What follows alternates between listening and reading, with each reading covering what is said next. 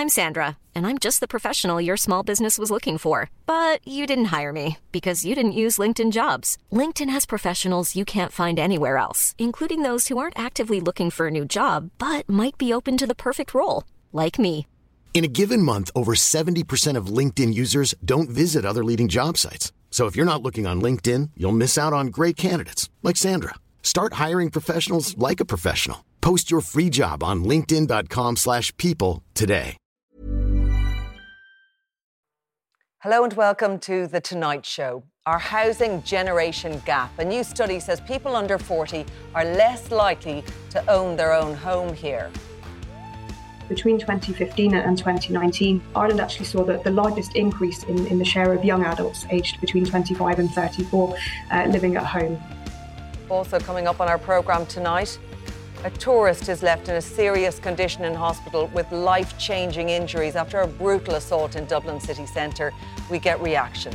In sport, a penalty by the Matildas saw Ireland lose 1-0 in their historic World Cup opener. We were in Sydney with the fans as the action unfolded. It's down to the penalty at the end, right? If they did it from play, fair enough. But because it's penalty, it hits a bit harder. I couldn't be proud to be Irish. Oh, it was unreal to see the girls play. Felt so proud, and it felt like we were at home. Yeah. It was amazing.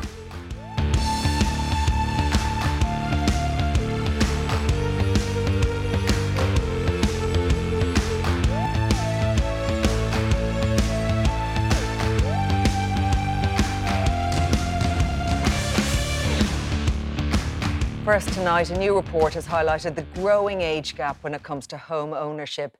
The ESRI says that people under 40 are much less likely to own their own home. It says that the gap in home ownership between those over 40 and under is Europe's highest, something which can be linked to the large number of adults living with their parents. Well, to discuss this now, I'm joined in studio by Damien Tiernan, WLR broadcaster, Louise Byrne, political correspondent with the Irish Daily Mirror, Austin Hughes, economist. And on Skype tonight, we're joined by journalist Suzanne Harrington. You're all very welcome along to the programme tonight. This may come as no surprise, really, to anyone in the country right now.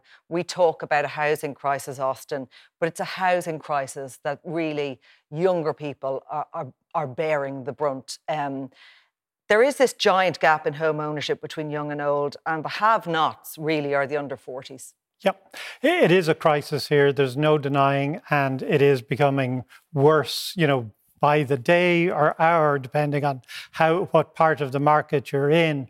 But the bones of this report actually say that what we're seeing here in Ireland is being seen in most other European countries. So when you look at the details of the report, they're saying that you have the same difficulties for young people really right across Europe. And the item you mentioned there in terms of the gap between older age groups owning homes and younger age groups owning homes, that's largely because there are more older age groups in Ireland owning homes because of a tradition that went back, whereas there was more social housing in Europe.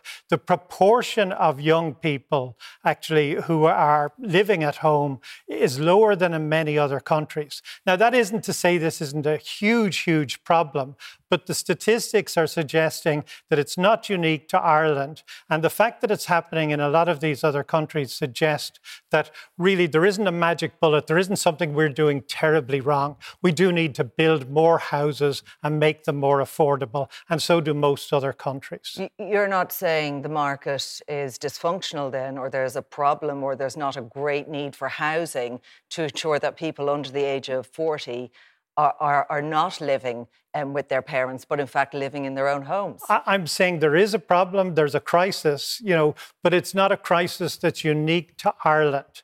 And in terms of the data here, the proportion of young people living at home is much less than in Spain or Italy or Greece, to take a few of those countries just off the detailed report. What I'm saying, though, is that right across Europe, there is this sort of problem. In Ireland, it actually could be worse and feel worse because we have more young people. The populations of most of these other countries tends to be that bit older. But it is a crisis. Something needs to be done about it urgently. But I think when you look through the details of this report, it says there isn't something we're doing wrong now, and that if we just follow country X, we can get it right in the morning. We need to build a lot more houses. We need to invest a lot more in these houses. But the reality is there's been a very significant change. We didn't build houses after the financial crisis. We made it harder to borrow for houses because of the problems in the financial crisis. The central bank introduced various restrictions. Our population over the period of this report, 2015 to 2019, grew 12.5%, the rest of Europe 0.8%. So the number of people in the country grew 15 times faster than elsewhere. The criticism is that we didn't plan for that. We didn't plan, and there is a real problem there, and a lot of it is around economics as well as politics, because people said the economy will never recover, people are never going to come to Ireland, and that's really what we need to do now. We need to say, OK, we need to plan for an awful lot more houses over the next 10 years, but we're not going to build them in the morning. Yeah, I suppose, Louise, with all of this, the frustration is, could this conversation not have happened 10 or 15 years ago instead of happening, you know, right now when we've such a housing deficit, and we do have, you know, a population who should be in homes, who are living still at home with their parents or paying extortionate rents and can't afford to buy a house. And I think this is a conversation we always have when it comes to housing. Why wasn't this done before? Now I think everyone can accept we had a financial crash, things had to be picked back up, but the downturn in the building of houses, it's still coming back to bite us really. And it's remarkable because this report, it measured up to 2019. We've seen how house prices have gone since then. We've seen how rents have gone up since then. You'd wonder if it was done today, would it perhaps be as positive? You know, I mean, that's the point as well. This is 2015 to 2019. An awful lot has changed in this country between 2019 and now in terms of where we're at with, you know, housing affordability and accessibility. Yeah, I mean, there was statistics in that report today saying that Irish households pay 1/5 of their net income on housing. I mean, you'd have to wonder, seeing how rents have gone up in the last couple of years, if that report was done today, would that be much higher than 1/5? So I think these are all the things that kind of have to be taken into account when you're looking at this report. It is a couple of years old. Now, I suppose the government would say that since 2019 and since it came into place in 2020, it's working on building houses. It's put in place the housing for all plan. They would argue that that has had success. The opposition, of course, would argue it hasn't. Taoiseach Leo Varadkar said a number of times recently that it appears house prices have peaked, but if that's the case, they're peaking at very high levels, and I think that's really disconcerting for young people, especially those, like you mentioned, who are living at home and or renting, and because they can't save given the high prices of rent and the amount of money you need these days for a deposit. Yeah, there's a sense of an innate unfairness there, isn't there, Damien, that, you know, for this generation, millennials were too young to buy when prices were lowest a decade ago. We didn't build for a growing population and a growing demand, and now crippling rents mean that people find it very hard to get themselves a home. Very much so. When I was 28, I was able to buy my first house for €40,000, small little cottage. I have a close relation, I'm not going to name him. He's just turned 40 now. He hasn't a hope of getting a house. And there's tens of thousands of people probably watching this tonight that are stuck in that. Now, he's not living at home, but not far away from it. And I agree with Austin on a couple of points about the fact that the government didn't build, and they failed abysmally, to build affordable and social houses over the last 15 years. But there was a couple of points, Austin. The largest increase in 25 to 34-year-olds living at home in the European Union countries that were surveyed is Ireland. So we have a rental market that is unsecure and unaffordable, whereas in lots of parts of Europe, they've other affordable things. Another very important point, we've the largest share of single adults living as independent households in the EU. That's 11% compared to 40%. So I know everybody can take different facts from different reports, but to me that shows that we have hundreds of thousands of young people probably that are in a really, really difficult situation. And if it was government policy, maybe there was no policy. They should have known, they should have seen this was going to happen. And the fact that they didn't, because a lot of them are intelligent people, it's really, really upsetting that they didn't see this happen.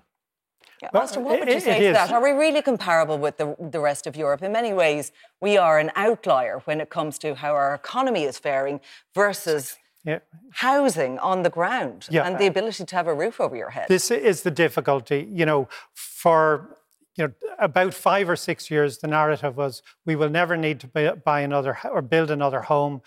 all our young people are leaving the country. Instead, we've had very significant, really rapid inward migration, the fastest rate of population growth in this group of countries. Which we were trying to drive. The government was trying to drive in order to rebuild the economy. Exactly. But not planning behind the scenes. This is the problem. The joined-up thinking has been lacking. And I think there's a failing in the economics profession there, in as much as too much focus has been on, we have to be very careful about the fiscal position. We have to be careful not to make exactly the same mistake we made in 2006, 2007, 2008 in terms of building too much and spending too much money. But this is a much worse mistake, and it will take longer to cure. And it is urgent that the government does step up housing. I'm not dismissing the issue. I'm saying that there isn't a magic solution tomorrow, but we do need to do a lot more. Let's talk about the social consequences of all this, because we've talked about adults living at home, adults in the attic. Journalist Suzanne Harrington is joining us now. Suzanne, you are a mum. You have 2 kids, and you say one is travelling right now, but you have a daughter living at home. You are that generation who has their own place, but your kids don't. Yeah, and my son is back next week, so they're both going to be here. And it's not because of avocado on toast. It's really not. It's not because it's, low wages, gigantic rent, massive deposits for buying somewhere. And currently, we live in the UK. I'm from Ireland, but we live in the UK. Nobody can get a mortgage. And so my solution to this, which is kind of a desperate one, is I'm trying to sell my house and, divvy up whatever's left once we pay off what we owe from the mortgage, and see if they can get some, see if they can have a deposit for their own place. And I can't even do that at the moment because nobody is buying houses in the UK because of the crazy interest rate situation. So we're living in a house that we can't afford because of interest rates making it unaffordable. And I've got 2 young adults who are stymied by a dysfunctional, as you said, dysfunctional housing market that's being run really for profit rather than for the people. It's quite a thing, and it's changed radically and drastically for the worse. It's interesting when we talk about this being about far worse for under 40s than for over 40s. But what you're saying is, there's consequences for everyone here. So, just because, you may be in a situation where you have your own home, it means as a family unit, you're still together when, as you say, your kids might like their own place. They will have plans for their future, and everyone is impacted by this situation. It's arresting their development because they can't just take off. And so we've had to, sort of from a psychological perspective, there is an element of blockage or arrested development. It's a very, very, having a house, I can't tell you how lucky we are to have a roof over our head. And there isn't a day goes by that I don't appreciate that, because the alternative is, living in our car. But it's so far from ideal that they can't peel off and begin their own. They literally can't afford to rent even a tiny place because the rents are astronomical, and there is no social housing anymore because it was sold off over here. It was sold off under Thatcher and hasn't been built. There hasn't been anything built since. So really, without rent control, because we fetishize property, we've all become property developers, we're all watching property programs. It's kind of messed the housing, it's made the houses a housing market rather than places where people live and raise families and then move on, Yeah. Austin, just to bring up that point when we talk about, how it stymies development and, for adult children living at home, what's the economic fallout? If people are stalling on making those, big decisions on life, on settling down, on starting a family, What does that mean for society? Yeah, economic independence has changed. Now, there are actually good reasons for this. Part of it is that we've more people continuing in education until their early 20s and that. We've the highest share of graduates in the workforce in the European Union. So that's a good thing. You want that. And of course, that's going to translate into more people living at home for longer. But hopefully, you know what? Even when I was in college, certainly post-college and, first job and all of that, you wouldn't have been earning a lot of money, but you could afford to live with a few mates in a place. You could do that. Yep. But right now, you could be simply the fact of the matter is it is grossly unaffordable even for people who are working full-time to move out and maybe be able to rent a place. It is really difficult there, and it does stymie development. It stymies kind of people's lives, really. It stops that, which is unhealthy for a society as well as an economy. An economy doesn't function without a social fabric, and that's where it becomes damaged. But the reality is, we can tackle this by spending significantly more. The finances are not the issue now. The will is over the next while. The important thing is that we realise it is going to take a couple of years to actually make a clear improvement in this. It's interesting about finances not being an issue because we've actually underspent, haven't we, on our capital spending when it comes to building these houses that we know are so desperately needed, Louise. Yeah, and this has been quite a big issue in the Department of Housing. There has been a huge underspend there. I think the figures were perhaps close to, it was a couple of 100 million anyway. I haven't got them off the top of my head, but this is the issue. And I think this is what the opposition are saying. When we're in this place, when there's such a cry for houses, when things are so unaffordable, why is there money going unspent? Now, I don't know, I don't think you can say it's true lack of will because we've seen the plans put in place. The question is, why is the money not working? We've allocated €4.4 billion to housing. Owner Bryn was out in the Plinth and Leinster House today and he was suggesting that more money had to go to housing as well. And I said to him, well, what's the point in putting more money in housing when it can't be spent in the first place? And I think... What was his answer? He said it was a good point, but he said that, that the government needs to look at what it's doing. It needs to look at the bureaucracy that's in place when developments are being put in place and the kind of the broader picture and the kind of development that can be done. We know the amount of houses that we need, but the question is, why is the money not being spent to get there? Yeah, it's interesting because there's a story actually in today's Irish Daily Mail, an article from Craig Hughes revealing how the number of new houses actually being planned by government is nowhere near what we need. That's according to internal documents from the Department of Finance that the paper has seen. And that actually, while we're building an average of, say, 34,000 homes over the stretch of this Housing for All, we need somewhere closer to 50,000. We do, and there's lots of aspects of the Housing for All document, which are really good. A lot of the new schemes the government are rolling out, excellent schemes. But in a way, it's kind of putting a sticking plaster on the sore wound that is the housing market for the last 15 years. And the major problem is, will they be able to build enough houses over the next few years to keep them in power? Because as Austin knows, as we know, it's all about economics and politics combining. And I'd say they're going to try and build as many as possible. But remember Leo Varadkar there a few months ago? He came out at a Fine Gael parliamentary party meeting, I think it was, and he spoke about the extra tens of thousands of houses that were needed. That just seemed to come out of the blue. That wasn't part of the Housing for All document. So even already, the Housing for All document, I think, needs to be updated, needs to be changed, needs to be reviewed. The government still haven't got a handle on this, So I don't know, it's generation locked out for many, many people. Yeah, I don't know if Suzanne is still with us. Susanna, just to ask you about your kids, do they have any sense of hope with these plans that are made that we are building at a record rate like we never have before, or we haven't at least since the 70s or whatever we've been told. Do they have a hope that they will actually be able to move out, that they will be able to find somewhere that's affordable to rent and eventually own their own home? I don't think that they've got any ambition for owning their own homes in the midterm. I guess eventually they will move out, and what they've been saying to me is they don't want to live in a really expensive, grimy pit, because unlike our generation, we were able to affordably rent. I think maybe the only way these days for people to be able to buy their own place is for the parental support.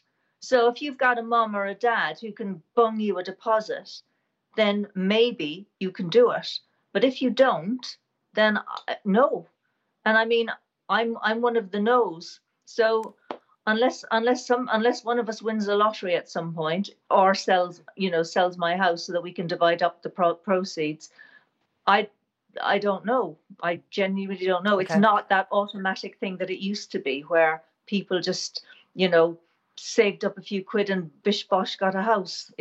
Doesn't happen. It certainly does not happen that way anymore. Suzanne, thank you for joining us with your thoughts and with your own experience that relates to this story. Well, moving on now, and a US tourist has been left with life-changing injuries after he was attacked by 3 youths outside his accommodation in Dublin city centre. The man, aged in his 50s, was kicked and beaten by a group of youths on Talbot Street after he left his accommodation nearby. And Dublin's Lord Mayor Daithí de Rochta will be meeting with Angela Willis, who's the Assistant Garda Commissioner in charge of the city, to outline his concerns about policing. Well, for more on this now, I'm joined by Dublin City Green Party councillor Janet Horner. Janet, give us your reaction to this attack, described as entirely unprovoked, that the victim, who was in his 50s, a tourist who had been here before, he'd visited the country before, familiar with it, was attacked, kicked and punched as he lay on the ground. And he's now, while not a critical state, he has been left with life-altering injuries.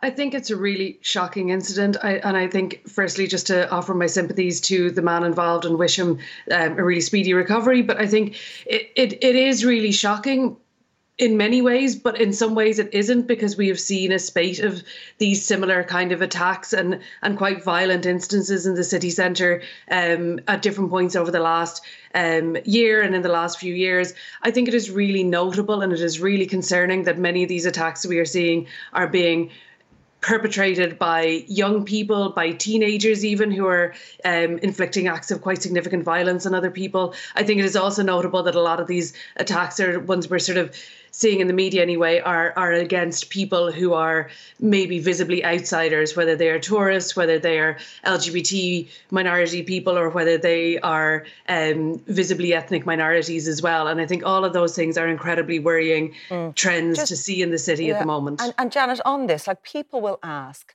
how could this have happened 100 metres from the entrance of Store Street Garda Station, the country's largest Garda station? How could that have happened? Yeah, and again, I think it really shows that we can't solely rely on policing solutions here. These things are happening across the city, but policing alone is not going to solve these issues. We have had a history and a long trend of particularly young people involved in crime and violence in the city recently, and I think if we really want to solve them, it's going to take a lot more than policing. Having more Garda stations, having more Gardaí in the street is not going to solve it. It can happen in the shadow of, on the front door of Garda stations. We need to see proper resources into youth programmes in the inner city, into sports, into diversionary programmes, into creative outlets, into anything that is. It's not a coincidence that these things are happening more when the summer holidays are happening and when there just isn't the same level of activity available for young people when school is not in session. And we know that there's been a spate of other types of criminality in the area as well. So we need to see young people given alternatives to how to spend their time. And Janet, just briefly, Helen McEntee condemning this attack, strongest terms, saying that there will be a tough and firm response. But what response are we likely to see? Again, and I don't know the full details of this case, I don't think any of us do, but what we have been told is that it is young people involved in it. The criminal sanctions to criminal justice are limited when it comes to teenagers, and it is one of the major limitations of trying to take a criminal justice approach to this as well. So I think if we are talking about, and I welcome that the Minister has said that there will be a strong response, but I would also really like to see that invested into supporting programmes for young people in the inner city, not just criminal justice sanctions. OK, and just to get reaction to that, Damien, I mean, the GRA, just talking about Gardaí on the beat when we see this has happened, as I say, outside Store Street Garda station, so close by, and there are other couple of Garda stations within the vicinity as well. There are 60 fewer Gardaí in Store Street than there were 3 years ago, according to the Garda Representative Association. I mean, does this have a part to play in what we saw this attack last night? 100%. You could talk about anecdotal evidence, but people feel it. There are not enough Gardaí on the beat. There needs to be more visibility. A lot of guards have been moved into specialised units over the last number of years. So maybe Garda management have to look at reallocating resources, which brings in the whole issue of rosters. We heard about the Gardaí rank and file giving out about that this week, and rightly so. There's major issues there in terms of recruitment, retention, but certainly, and I think the Minister needs to instigate a city centre task force involving all those different departments. It was done before, around 15 years ago. Pat Lee was talking about it. It's a really, really good idea, but it needs to be done straight away. If not, I think it's going to get worse. Yeah. And the sense from this, Louise, is that sad, even how appalling it was. There's no surprise that this happened. Yeah, and I think that's a real shame that people aren't even surprised by these kind of things anymore. But I actually think Janet's dead right. I think you have to look at the things that are put in place for young people in the city. There has to be some kind of parental responsibility here as well. What kind of supports are being put in place for families if there is antisocial behaviour, if they're having problems with teens? It all comes back to I know guards are very important. We need more guards on the street. We need that visibility. But you need to kind of prevent these things from happening in the first place. So you really need to look at the supports on the ground. And I think that's what the government really needs to knuckle down and do now. OK, there we will leave it. My thanks to Austin and to Suzanne and Janet. Damien and Louise are staying on with me. Coming up next, disappointment for the girls in green on an historic World Cup day in Sydney. Do stay with us.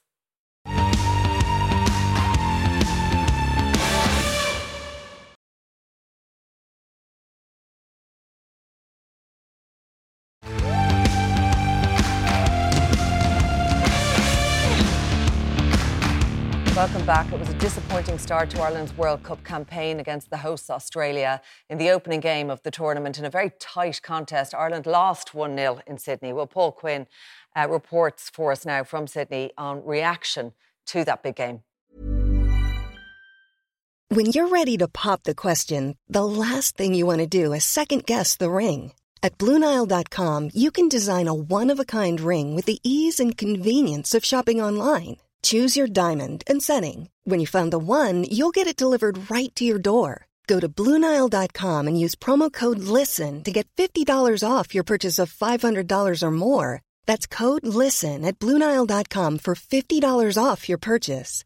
BlueNile.com, code LISTEN. Hey, it's Ryan Reynolds, and I'm here with Keith, co-star of my upcoming film, If, only in theaters May 17th. Do you want to tell people the big news?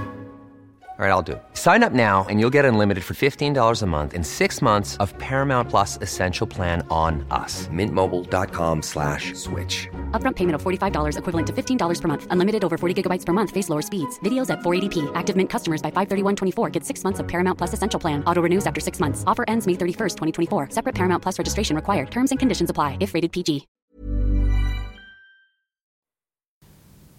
Well, what a night it's been here in Sydney. The atmosphere out at the stadium was simply electric. There was such a buzz. More than 82,000 fans watching the girls in green taking on the Matildas in this opening game of their first ever Women's World Cup. And there was no doubt about who the loudest and proudest fans were in that stadium. The chants were going from first thing and continued right throughout the game. They could be heard belted out across Olympic Park, and it was kind of surreal at times. And despite the result, I think the girls really showed that they deserved to be there and that Ireland deserved to be on that world stage. And it was lovely talking to fans as they were coming in. Many of them families with young kids, boys and girls, who felt it was really important to bring them to this event. Many who've lived in Australia for several years, others who've travelled thousands of miles right across the world to be part of this special event. And them talking about, that tonight, win, lose or draw, they said the impact of this is really going to be felt for decades in women's sport here in Ireland. Even afterwards, fans were full of praise as well for the girls' performance. There was a lot of, I suppose, expert commentary on whether or not the penalty was deserved, but that's for another day. We've seen, particularly over Sydney over the last couple of days, what this team really means to people. As I mentioned, those who've travelled so far to come and to support them. And look, the girls will dust themselves off for their next game against Canada next week, and I've no doubt that the same fans will be even louder and prouder in Perth next Wednesday. They arrived to the Sydney Stadium in high spirits. Thousands of Irish fans there to watch history in the making. I think it's just so special, and we're slightly Irish. Our local girl, Leaf, she's playing this year, and we're just happy to be here. Everybody at home is delighted. They're all waiting to see her on the telly. So yeah, huge. It's massive to be here. It's great. It's a great buzz, isn't it? Yeah, absolutely. We can't believe the amount of people we met here that from home and everything. Like, it's great. Look around you, it's fabulous. The atmosphere is unbelievable. It's like Italian 90. My daughter, man, women's football, you know what I mean? It's an incredible night, and it's fantastic, not just for football in Ireland and women's football in Ireland, but for the country.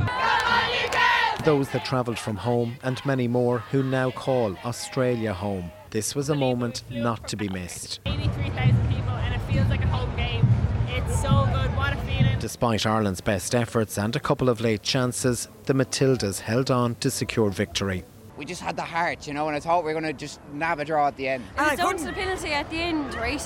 If they did it from play, fair enough, but because it's penalty, it hits a bit harder. But I couldn't be proud to be Irish. Oh, it was unreal to see the girls play, like, felt so proud, and it felt like we were at home. Yeah, it was amazing. They did great, like, it was just a really good atmosphere anyway, and we had so much fun. To be honest, I think it was a very competitive game. I thought Ireland would get it at the end, but they didn't. Penalties, not a goal. We were louder than the Australians. Yeah, well louder, yeah. It was really fun because we started some chants. And what were the chants? We went... Do sing it, go on. We went, Olé, olé, olé, olé, olé. Vera's Green Army now have Perth and the Canadians in their sights. Olé, olé, olé lives on. Well, Damien Tiernan and Louise Byrne are still with me, and I'm also joined from Australia by Irish Times journalist Louise Lawless. Louise, you were at the match. It is a result we'll be disappointed with, no doubt, but we were always going to be up against it, playing the hosts of this World Cup, weren't we? It was a narrow loss, though, in the end, so something to take some hope for from this performance.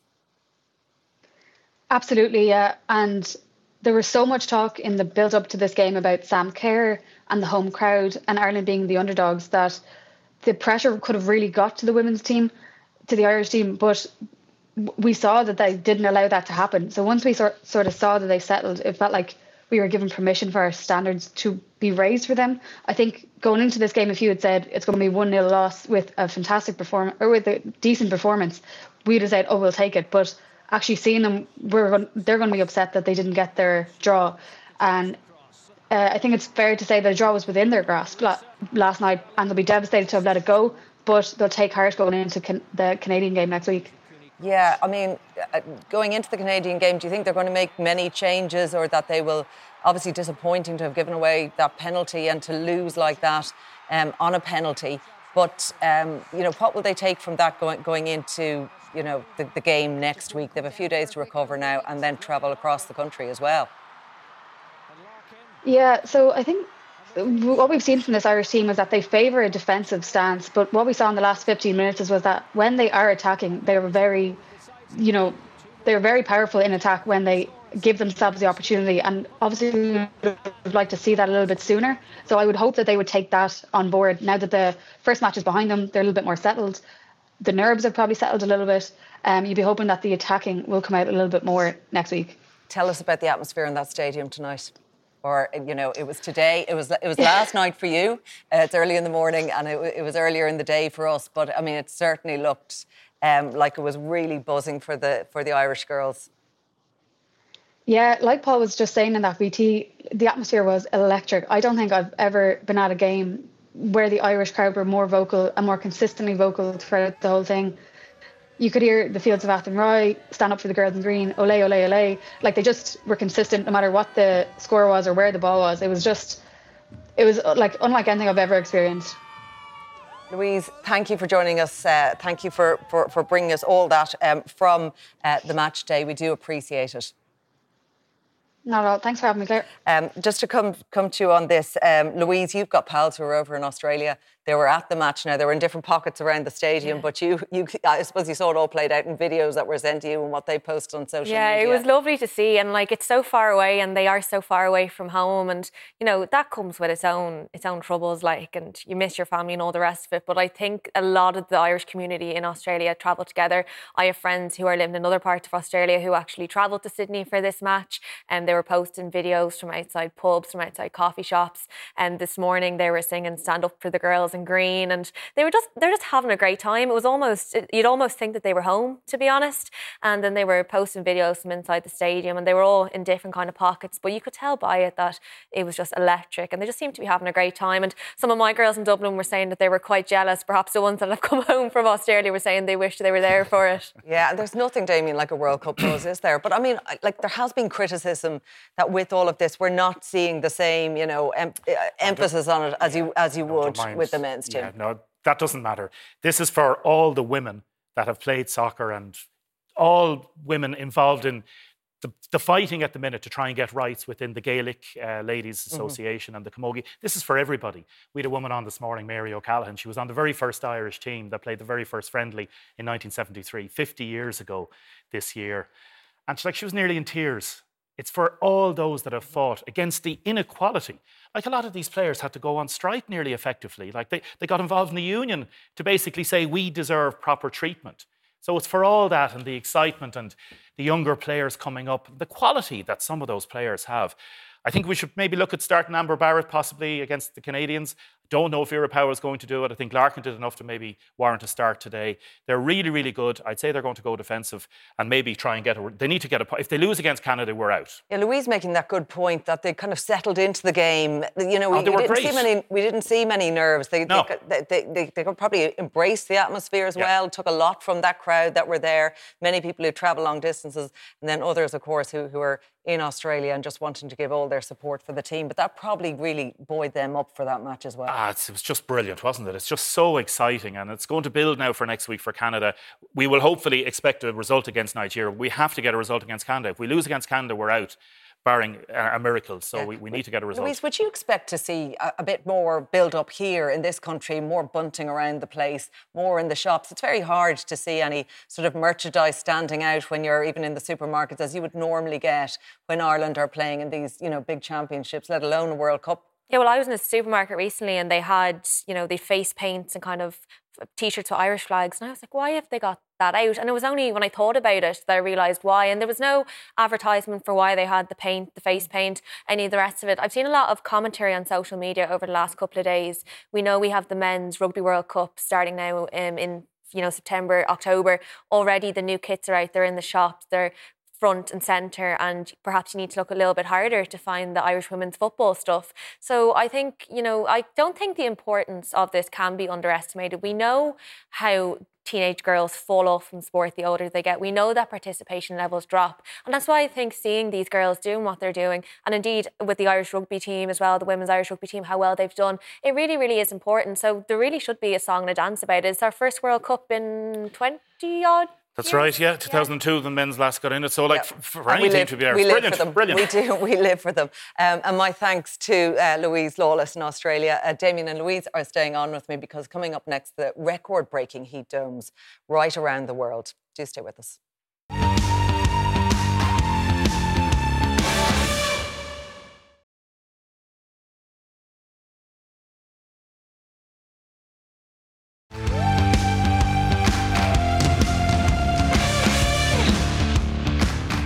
Welcome back. Last month was the planet's warmest June ever since records began, according to America's National Oceanic Atmospheric Administration. Meanwhile, Italy has put 23 cities on red alert as temperatures reached 46 degrees Celsius. The heat wave has hit southern Europe during the peak summer tourist season, breaking heat records, including in the Italian capital, Rome. And I'm joined now from there live by Irish tour guide Sean T. O'Selig to talk about those record-breaking temperatures there this week. You've seen nothing like it. You've been working in Rome since 2001. Sean, and you've seen nothing like the temperatures that you've experienced. No, not at all. Last July was quite bad, July and August, but this is much worse, you know, and customers are suffering on the tours, and so are the staff at the museums. They're feeling it too, and heat stroke is a problem, you know. Yeah, tell us about your job, because you are a tour guide in the city. You're bringing people around to all the sites that they'd expect and love to see when they go to Rome. But they're really bearing the brunt and really feeling that heat hard. It must be pretty difficult to operate. It is, and we've been trying to start early or late in the day. But you know what? By 9 a.m., all the museums really open at 9.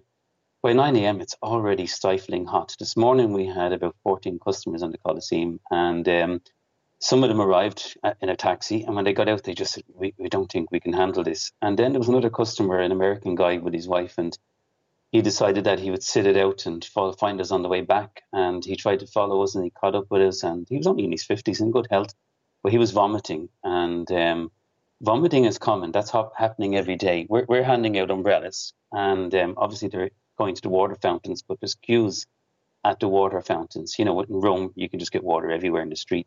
If they try to get into the fountains, that's a problem, because they're Renaissance fountains. They were built in the Renaissance by very famous artists from that period. So the police are, you know, chasing them out, and it's really quite tough, you know. Flights are leaving Ireland absolutely full, and they're still coming despite the warnings. Sean, are you surprised to see tourists and Irish tourists continuing to arrive in Rome despite these, I suppose, look, they're hitting headlines right across the world. We've been talking about it all week here about the temperatures in Southern Europe and how Rome and other cities in particular are affected by this. Are you surprised that people are still choosing to fly over to holiday despite these temperatures? I am, but I am and I'm not, because since COVID ended, it's record numbers in tourism, and if you don't book in advance, you just won't get spots. So I think they're thinking that they've planned this months in advance and they're still going to go. But I am surprised, and I've been emailing them. And I mean, last year I made a YouTube video telling people not to come. And I mean, it's not my interest to say that, but it is tough on them, you know, with heat stroke for the staff and the tour guides, you know, and then you see the kids, no matter how good the tour guide is or how wonderful the attraction is, the kids are just destroyed. Okay, and just briefly, do you plan, I mean, if we see these temperatures remaining as they do, I mean, you're talking about it being between 46 and 48 degrees in Rome today. Will you have to cut short the job and just choose to stay indoors yourself and not continue with these tours? You know, we're managing. One of the customers called us yesterday from Florence. We do tours in Florence as well. And she said the tour guide is on the ground. We're giving her water. So I've been asking people to be flexible and understand us if we can't do a tour or we have to cancel. We haven't had to cancel. We've just had to, we've managed to the tour guides have managed to hold up because we've been living here, and but it did hit us like kind of sudden. Another problem is the Vatican. I mean, that's not air conditioned. It's parts of it is, but most of it isn't. And you have to be fully dressed going in there. So the customers arrive in the searing heat, and then they have to go in, you know, fully dressed. And the staff are there are overwhelmed. It's an ancient palace that wasn't built to be a museum, you know. It's short and narrow corridors, all that kind of stuff. Pretty you know, unimaginable without air conditioning. Yeah. Sean, we'll have to leave it there. Do try and stay safe in those temperatures. Take care, and thank you for that. We will. Hard really to imagine what it's like there. Of course, it's the polar opposite here, and we're seeing a complete swing. This is all part of the, you know, the global warming and the climate change we're seeing. And I think what we're going to see this week is, for the first time, people are going to really experience, I suppose, weather and climate coming together. So, for example, the devastating and dangerous consequences, unabated human-caused warming. That's effectively what we're looking at. And it's not without going into the facts, and everybody should read Greta Thunberg's climate book, because the jet stream and how it affects. So if you're going to basically get hotter areas, they're going to be hotter for longer, and wetter areas potentially then wetter for longer. That's what we've had. We've had a very, very wet July. It's just frightening. Like, I know people are thinking of going to Sardinia in the first week in August, and I don't know. Yeah. I know it's hard. There's such beautiful parts. There's such beautiful parts of the world, beautiful parts of Europe. But with those temperatures, you can also see as well why people do want a holiday. They want a break. They want a break from home. They want a break from this weather as well. So it's very difficult to imagine. I want to talk briefly about news that just emerged this evening. And that is that RTÉ's Director General Kevin Backhurst met with Ryan Tubridy in person earlier this week. That's according to an RTÉ statement. What do you take from that, Louise, that meeting? I mean, it was sort of teed up that Kevin Backhurst would seek to speak to Ryan Tubridy without his agent in the coming days. Yeah, RTÉ not necessarily most forthcoming with information on this evening, but it does appear from that statement that the meeting was just Ryan Tubridy and Kevin Backhurst, which Kevin Backhurst has been saying all week he wasn't, well, from a number of weeks now, that he wasn't interested in engaging with agents.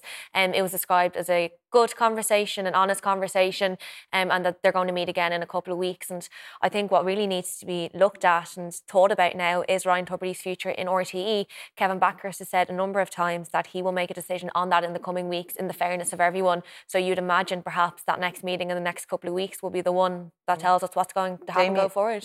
Damien, do you think he'll be back? I don't know, genuinely don't know, and I don't know if Kevin knows yet. I know Kevin fairly well from when he was there as Director of News and I was there as well, and he's a really good chap to talk with, and I'd say he'll get lots of views from different people. He's been around the country as well, hearing views from people. So I don't know, and I don't think they know yet either. Yeah, and we'll have to see how that one plays out.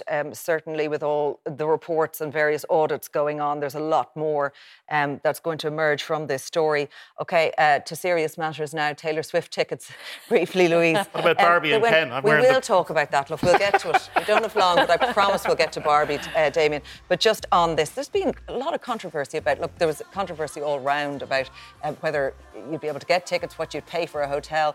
But it's emerged that people trying desperately and being accused for hours to get a ticket were offered these VIP packages costing some €500 to go and see her in concert in Dublin. Yeah, and I think it was quite a convoluted system, and I think that kind of gave people false hope that they might have a better chance of getting tickets. You had to pre-register.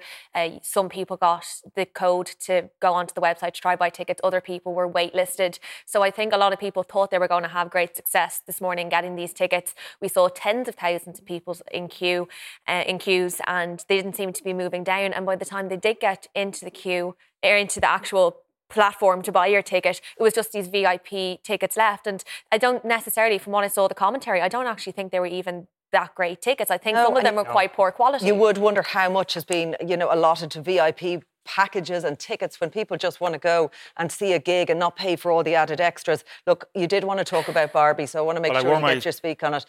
Pink salmon, it's set to win out the much-hyped box office competition with its projected US opening of $110 million. It is opening here at the weekend, as is Oppenheimer. Which one are you going to see? The trick would be to go to both on the same day. 3 hours into Oppenheimer, then sneak out into Barbie after that. 5 hours. Amazing. It's great for cinema. Oppenheimer is supposed to be amazing. Again, it's not Tenet. That's great. Oh my God, Tenet. Barbie will be great. I'd say it's going to be great because, again, the director, she did Lady Bird. A lot of the film buffs are interested in it. The whole internet sensation. It's going to be, and it's supposed to be very, very funny. I can't wait to see it. Yeah, I've heard clips from it. It actually is brilliant. And I heard a couple of reviews as well on both movies, and they said, look, if you have 2.5 hours to spare, I think Oppenheimer is 3 hours, but 2.5 hours of Barbie. It's a good bet for this weekend. It's meant to be really emotional as well. This is what I keep saying. I saw a load of people who were at the Irish premiere going, why am I crying at Barbie? So, no, it'll be a good weekend of film if you're into it. Well, that's our film review for the night. Ken and Barbie. Go see both, please say. My thanks to Louise, to Damien, to all our panellists tonight. That is it from us. Our programme is available as a podcast on all major platforms. You can also find us on Instagram and on TikTok. But from all the late team here, good night.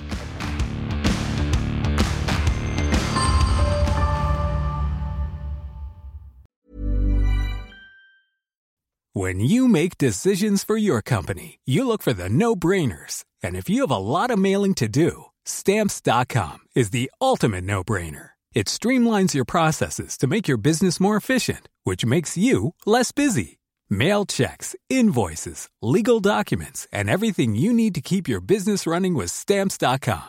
Seamlessly connect with every major marketplace and shopping cart. Schedule package pickups and see your cheapest and fastest shipping options from different carriers. With rates up to 89% off USPS and UPS rates. And with the Stamps.com mobile app, you can take care of mailing and shipping wherever you are. Make the same no-brainer decision as over 1 million other businesses with Stamps.com. Sign up with code PROGRAM for a 4-week trial, plus free postage and a free digital scale. No long-term commitments or contracts.